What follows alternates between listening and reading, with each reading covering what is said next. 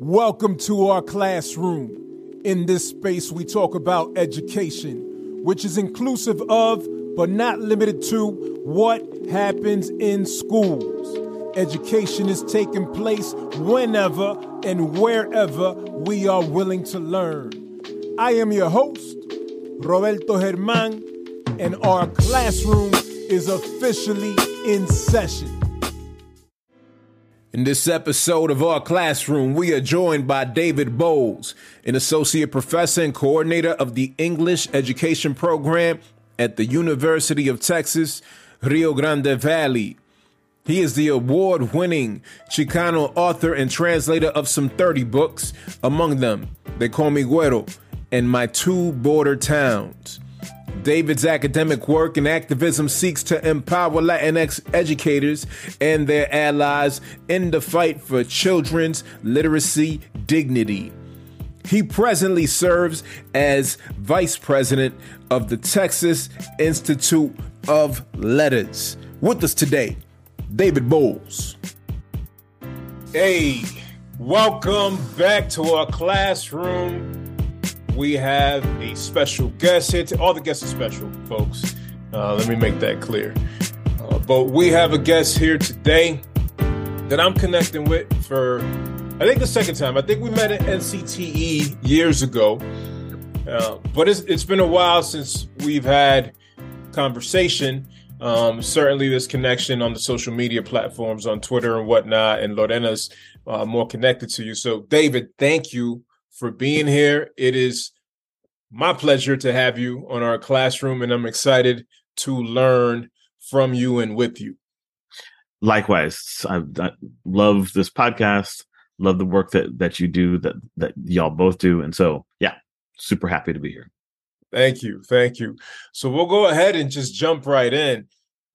Your writing draws me in for a number of different reasons, and you address themes such as immigration and life on the border, which seems to be a focal point for you. And I'm wondering, why is this a focal point, and who are you writing for? And one of the reasons I'm asking is because I lived in Texas for 7 years. So when we moved from Massachusetts to Texas, I got to see some different things, and I got to hear some stories from people, and I got to experience some of what they were going through. And when I refer to them, I'm talking about individuals who either live on the border or were crossing the border, particularly youngsters. There's a lot of youngsters that I was in contact with through a particular organization. And so I have a big heart for individuals who experience life on the border and who have stories that perhaps we, the general public, may not be as familiar with, and as a result, might not have as much empathy. And then the second reason is because my parents immigrated from the Dominican Republic. So the story of a family leaving behind their culture and coming over and adapting to culture in the United States, that hits close to home, even though I did not grow up and live on the border. And so these things I noticed in your writing, and it's drawn me in as a reader, and I'm interested to learn more.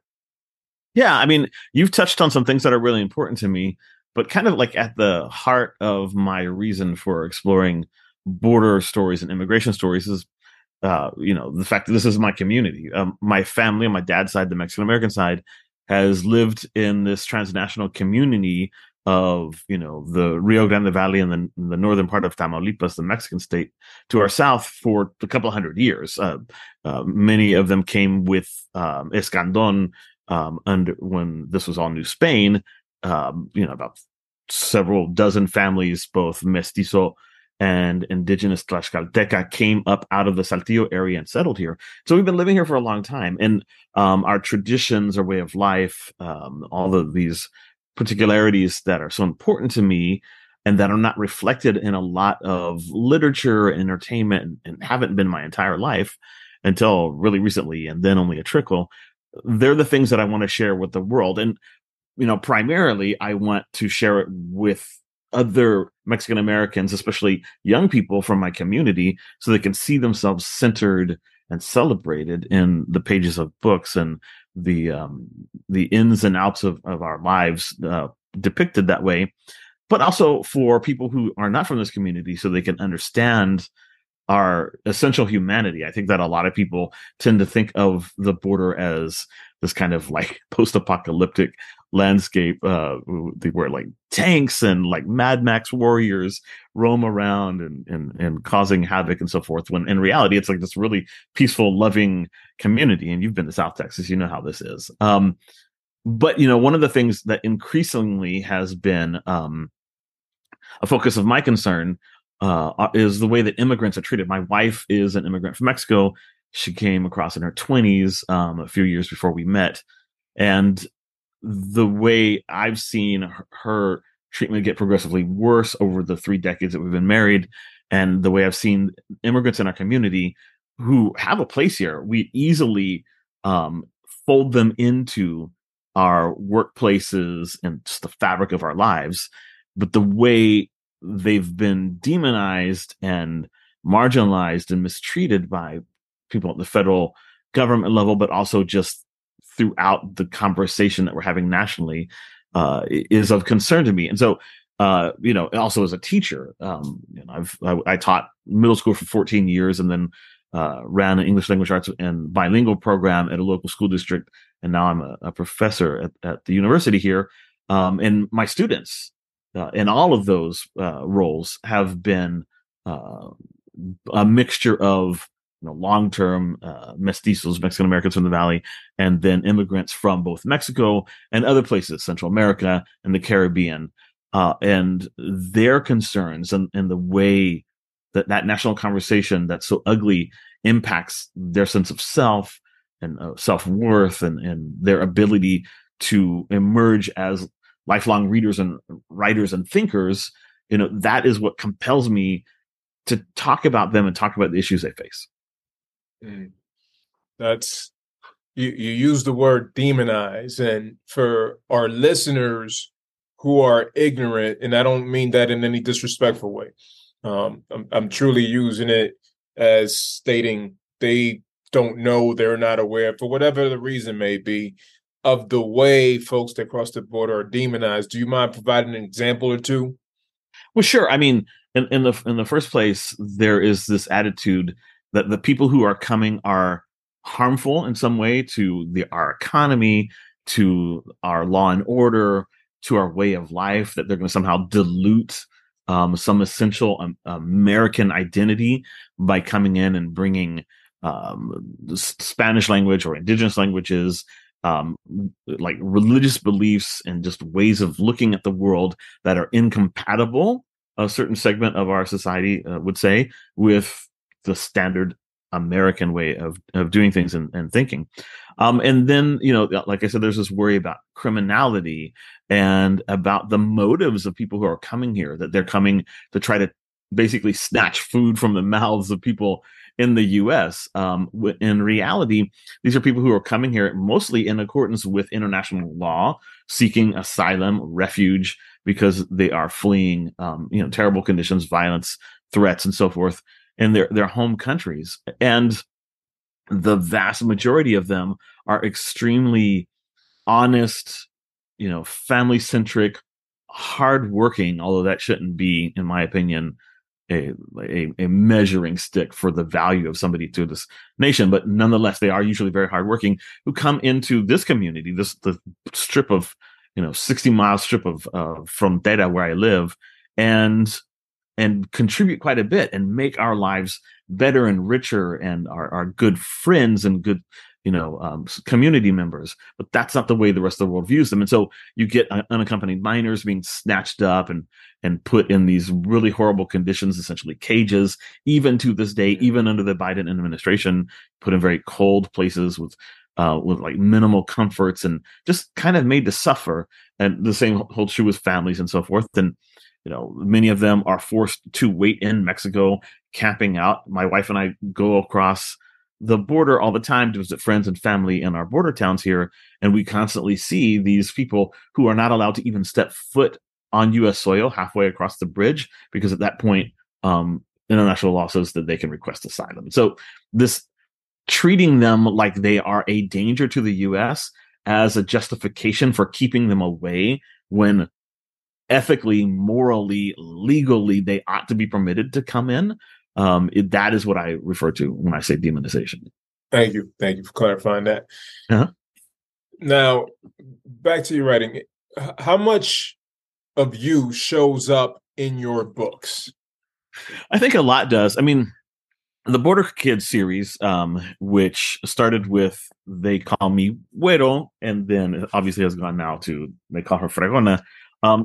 The main character, the narrator, the boy who writes poems and is telling these stories, is probably about 30% drawn from me. In fact, a lot of his actual experiences, especially in the first book, are basically pulled from my childhood and brought into the present time because I'm 52.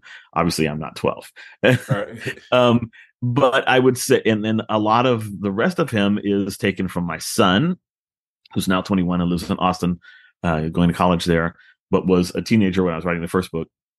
And other young men and boys that I've worked with over the decades here in my community of Donna, which is about 20 minutes from McAllen, for those who don't know. And so I wanted to, when I write characters from the border, I often, will pull from my own experience and from the experience of others because there's an authenticity that derives from that, right? When you want to write about the experiences of members of a community, when you are a member of that community, pulling from what you know, what you've seen, what you've experienced, what others close to you have experienced, is the best way to authentically depict that that community and those types of people. So definitely, I mean, that's why I do that. And of course, as a result, my characters tend to be a little bit like me. They tend to be like light-skinned Mexican Americans who are part of a community of color without being of color themselves necessarily.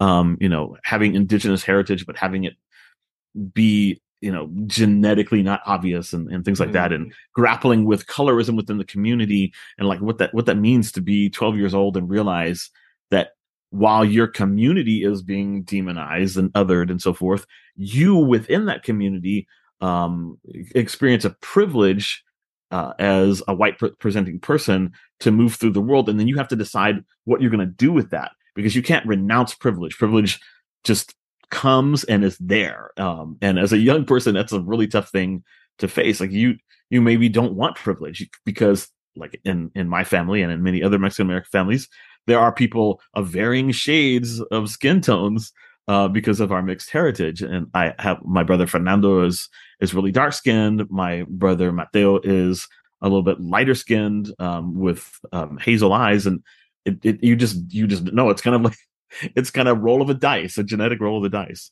But because of conquest and colonialism, we do have this colorist problem. And I think we see it writ large in the elections that we're just going through right now. The election, it's not election day, it's election season, basically, because who knows when we'll find out how it turns out. By the time people listen to this, hopefully we have hammered all that out. I think that pulling from my own experience as somebody who grapples with that privilege and has to navigate the way I'm perceived in my community and outside of my community, all that complexity gives a richness to my characters that otherwise would be missing, which is, the argument for writing what you know and writing within your lane and an argument against people who are not from the Latino community or from the Mexican American community or the Dominican American community from writing as primary characters for as protagonists, people from our community, if they don't, belong, because they won't be able to capture those nuances. I appreciate you naming that, particularly the colorism piece, because I feel like that's still a conversation that we need to dig deeper into within Spanish-speaking groups, within the Latino community and whatnot. It's a conversation I'd love to see us push even further. I agree with you. There's a reckoning that's been centuries in coming that needs to be grappled with, and again, I'm it's kind of depressing to talk about election results a little bit, but when you take a look at what's happened in Florida and to some degree what's happening in South Texas and a couple other Southwest areas with Mexican Americans who their proximity to whiteness is like really intoxicating and pulls them into conservative. It's not the only thing. I mean, there's also like religious, faith-based concerns and so forth that pull them towards conservative voting patterns. But I still think the color is in the heart of it. When I see the results in Georgia and see how many gente Latina decided to vote for Kemp instead of Stacey. Like, I just know in my heart, because I know my community, that colorism had something to do with that. It was a factor, not the deciding factor, maybe, but it was a factor. Absolutely. Where where certain Hispanics, because that's what they would usually call themselves, are more likely to vote for a white candidate than a black candidate, regardless of the particular positions of either candidate, and that is depressing. Yeah. Yeah, there's so much there to unpack. My goodness. But beyond the scope of this episode. yes, absolutely. Maybe at NCTE. Dig deeper. We can sit down and have coffee and like chat it out. Absolutely. So how do you balance writing for children while also infusing the profound topics that you address? Not just in your books, but also on your social media platforms, where we see you go real deep on Twitter. Yeah. No, I mean, it's a very interesting juggling act, especially when I'm writing for like much younger people. It's with Border Kids poems with Güero and Fregona. It's a little bit easier.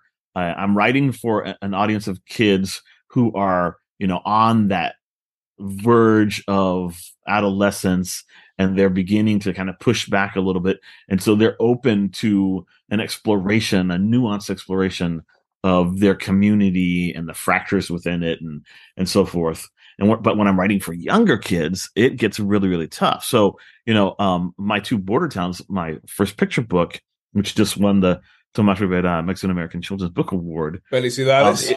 Gracias, is also dealing with these kinds of things. But the way I was able to accomplish it, I think, was couching the difficulties of asylum seekers and refugees being trapped between Mexico and the US in terms of the beauty of being able to live in both those towns, of being in a transnational community. So I spent about 3/4 of the book kind of like celebrating the amazing textures and flavors and nuances and joys of being a border kid. And then kind of have that twist at the end where we see, children like camped out on the bridge, and just show the boy, the main character's kind of dismay at this. Like he's been going back and forth now for 6 months with this particular family living on the bridge from Cuba. And he's made really good friends with the boy, and he was like learning Cuban slang and stuff like that. And he gets along with them really well. And the two of them would be such wonderful friends if they were neighbors. And he wanted desperately for this boy to be able to come across the bridge. And then his father has to have that, the hard talk with like, yes, there is room for him in our community. And yes, it's unfair. I agree it's unfair. But hopefully things will change. And when they do, and they're allowed to seek refuge in our country, we'll greet them with our arms wide open. And then the boy, there's some kind of hope. So the idea is you give children hope. You're honest with them about the complexities, couching them in terms that kids can understand, and then you give the kids hope. Because the last thing you want is to like damage children by saying, hey, the world is a really terrible place, and lots of kids your age are suffering, and they will continue suffering forever. You don't want to do that. It's that's a posture that would have an opposite effect from what you want, which is to have kids double down on their essential humanity. Like, little kids are some of the most just, ethical, humane beings on the planet, and it's something that we kind of like slowly carve away at as they get older, until they become sometimes callous and cynical. The way you were able to I'm trying to find the right words. I don't want to say tone it down, but adjust. The way you're able to adjust to the audience is quite masterful. Yeah, I've been working on my young adult poetry book, and I'm not gonna lie, I've struggled at times in terms of bringing it down, or at least certain sections of the book. And I'm like, all right, I like to be up here and get real tricky with the language, but I'm also, speaking to audiences that at times that might be a little too much, and they need a little something simplistic, Yeah. something they could digest easily, and also something, as you just stated, that leaves them feeling encouraged. Because some of the pieces that I'm sharing, they're not going to do that, because I'm sharing my reality also. Yeah. Um, which And is it's really dark not that it's sometimes. all, yeah, right. I was gonna say it's not all gray, but I don't want to hide that reality. At the same time, I do want to offer some hope. So I appreciate the way you are able to adjust for your audience, so that it gets across the message that you want to get across, that it reaches them in a tone and language that they could really receive, while also pushing their thinking, because your writing does Yeah. that. It Yeah. accomplishes that. So And I think that like interweaving and thinking of a poetry collection or a novel in verse is kind of like a quilt, where you can have this narrative thread that goes through the ups and downs of the typical narrative, and you weave into it moments of joy and distraction and just silliness or just whatever, just to try to balance things out, because life is all those things at once. You can be like dismayed at a particular thing that you see on social media in the morning, and then have a joyful breakfast with family, and then pivot to like trying to solve a problem in your community, and then trying to respond to some like negative press, while then maybe wrapping up at night with something joyful. Like, I mean, every single day is just this constant, complex interweaving of moments, and capturing that in a way that's that has verisimilitude, that has like realisticness in it, in a novel in verse, is tricky. But when you nail it, it feels, you feel like wow. And you can do that the same thing with language, right? You can have some tricky, complex language that really pushes kids to the very edge of their zone of proximal development, and then you back off and have something like lighter and much more accessible. I mean, ultimately, I think you'd probably agree that poetry should be the language of the people and not the language of some ivory tower or academia or scholarship. Is as much as we can like open that up to people and make them feel comfortable, so that when we do challenge them, they're like, okay, I'm with somebody I trust. And Roberto's gonna challenge me, pero pues yo confío en él. Everything's gonna be okay. He's got me by the hand, and we'll get on the other side of this really dense language. So yeah, that's what I would recommend. Not that you're looking for a recommendation from me, but yeah. no, no, lo recibo, 100% de acuerdo. So as it relates to your most recent book, They Call Her Fregona, what were you thinking about as you were writing the part of the story when the ICE raid happens? Yeah, I mean, that was inspired by something that literally did happen, in the early years of the former guy's time in the White House. And um, it was just so shocking to me. And it would have been shocking even if it had just been like a single incident. But there were multiple incidents of ICE raiding, factories and fields and all these things, snatching up families without any kind of thought for their children. I mean, we would hear, report after report in 2017, 2018, and 2019 of kids who just suddenly show up at home and their parents are not there and they don't know what's going on. And finally, neighbors or family members who find out about the raid come and check on the kids, and they're cut off from their parents. It's like the most horrifying thing in the world. And in our own community, that stuff was happening. And I wanted to grapple with, how that feels for a child that's in that situation, but also like what it does to the community, especially when maybe part of the community is supportive of those kinds of things. And so it was In the first book, we have Güero really kind of like celebrating his family and community and kind of like falling in love, not just with poetry, but with the ways in which it allows him to celebrate everything. And then in the second book, I wanted to like basically pull up a flagstone and flip it over so we could see like all the ants and cockroaches and stuff crawling under the in the underbelly, right? And the ice raid is a way for me to that's like the metaphorical flipping of the flagstone in the book. And at that point, the book, which has been really relatively joyful and grappling with kind of like middle school kind of issues, it suddenly becomes really heavy, and everybody's life and all the things that have been going, all the threads get tinged with sorrow. And there's still moments of joy because joy doesn't stop, but everything is now kind of flavored differently. And when your joys and moments of great crisis become bittersweet, right? It's this weird alchemy that happens. Deep, deep, deep. Thank you. And thank you for sharing even that part of the story and bringing a real situation to text so that the audience can grapple with that. I think the more that we talk about these matters, you've mentioned a few times the term essential humanity. I think the more we can really work towards that, right? Drawing people into that essential humanity, then hopefully we could have honest conversations about these actions and how they impact people and communities. Yeah, absolutely. I mean, it's important because otherwise,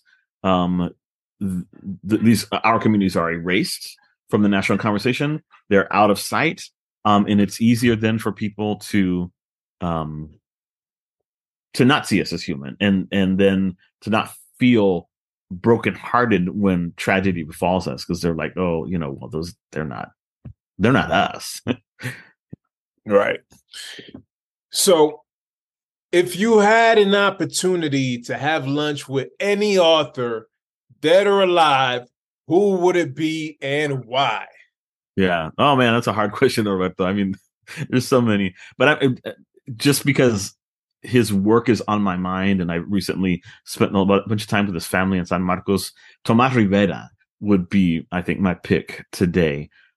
His book, Y no se lo tragó la tierra, Earth Did Not Devour Him, really opened the door for people to write about young Latinos with, honest complexity and literary dignity in a way that up to that point, because most of the books written about, Hispanic teens or Latinx folks were written by people who weren't from the community, and they were usually kind of like didactic, and the message was always, like in the 60s and 70s, well, I guess the 50s and 60s was always, you have problems, but if you would just learn to speak English well, if you would just, dress this particular way, cut your hair a particular way, ape the norms of, white Anglo society, everything would be fine. And that was invariably what would happen. And it was this book that was like, yeah, that's a bunch of nonsense. In reality, the things that in this book, young Mexican Americans are grappling with can't be solved by just assimilation. They are problems that assimilation will only exacerbate. And so it's a great book, really timely to this day. And I always recommend people revisit it. It's not written in a way that we would recognize as being middle grade or YA, despite the age of the character. It really, I don't think that Dr. Rivera was thinking in those terms when he was writing this book. It's more of an adult book with a young protagonist. But its relevance in the fact that it, along with Bless Me Ultima by Rudy Anaya, and then several decades, well, at least a decade and a half later, Sandra Snow's House of Mango Street. These are like key books that inspired a lot of my fellow Mexican American kidlit writers to be involved. But that's the Urtext. That's the first one. Tomás Rivera, Y no se lo tragó la tierra, written in Spanish originally, which is something that happens less and less and less in U.S. Letters and U.S. literary engagement. And so I would love to pick his brain. I would probably just spend my entire time just like fangirling over him and whatever, because he was just such a brilliant man and just so eloquent both in English and in Spanish, and with such a big heart. Just there's a reason that this award, the Tomas Rivera Mexican American Children's Book Award, is named after him, because he like literally did open that door. So amazing. Thank you for sharing that and inspiring us to go read some works by Tomas Rivera. David, where can folks follow you?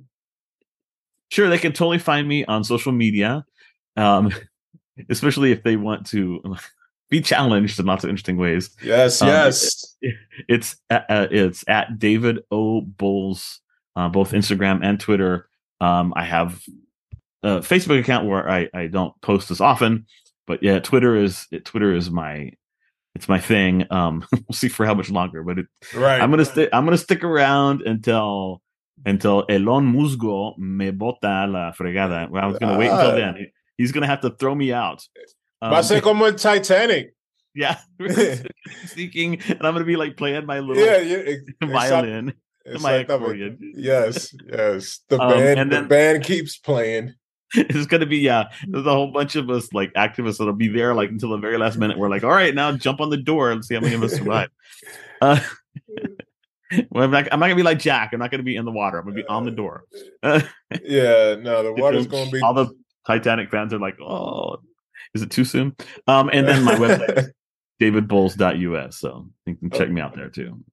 Well, David, thank you so much. Appreciate your time. It was so insightful to hear from you, to learn a little bit about how you approach your writing, to dig into your books. Wonderful works. I know we have a couple copies over here of Guero and Fregona, and they are staple characters in this household. Well, I appreciate that. Appreciate the support and friendship and collegiality, and see you at NCTE, bro. Absolutely, can't wait. And we'll have to dig in over coffee. You mentioned yo tomo café con leche. También. Okay. So it'll work just fine. Un abrazo a Lorena, and see you very soon. Thanks. All right. Take care. Peace. Bye.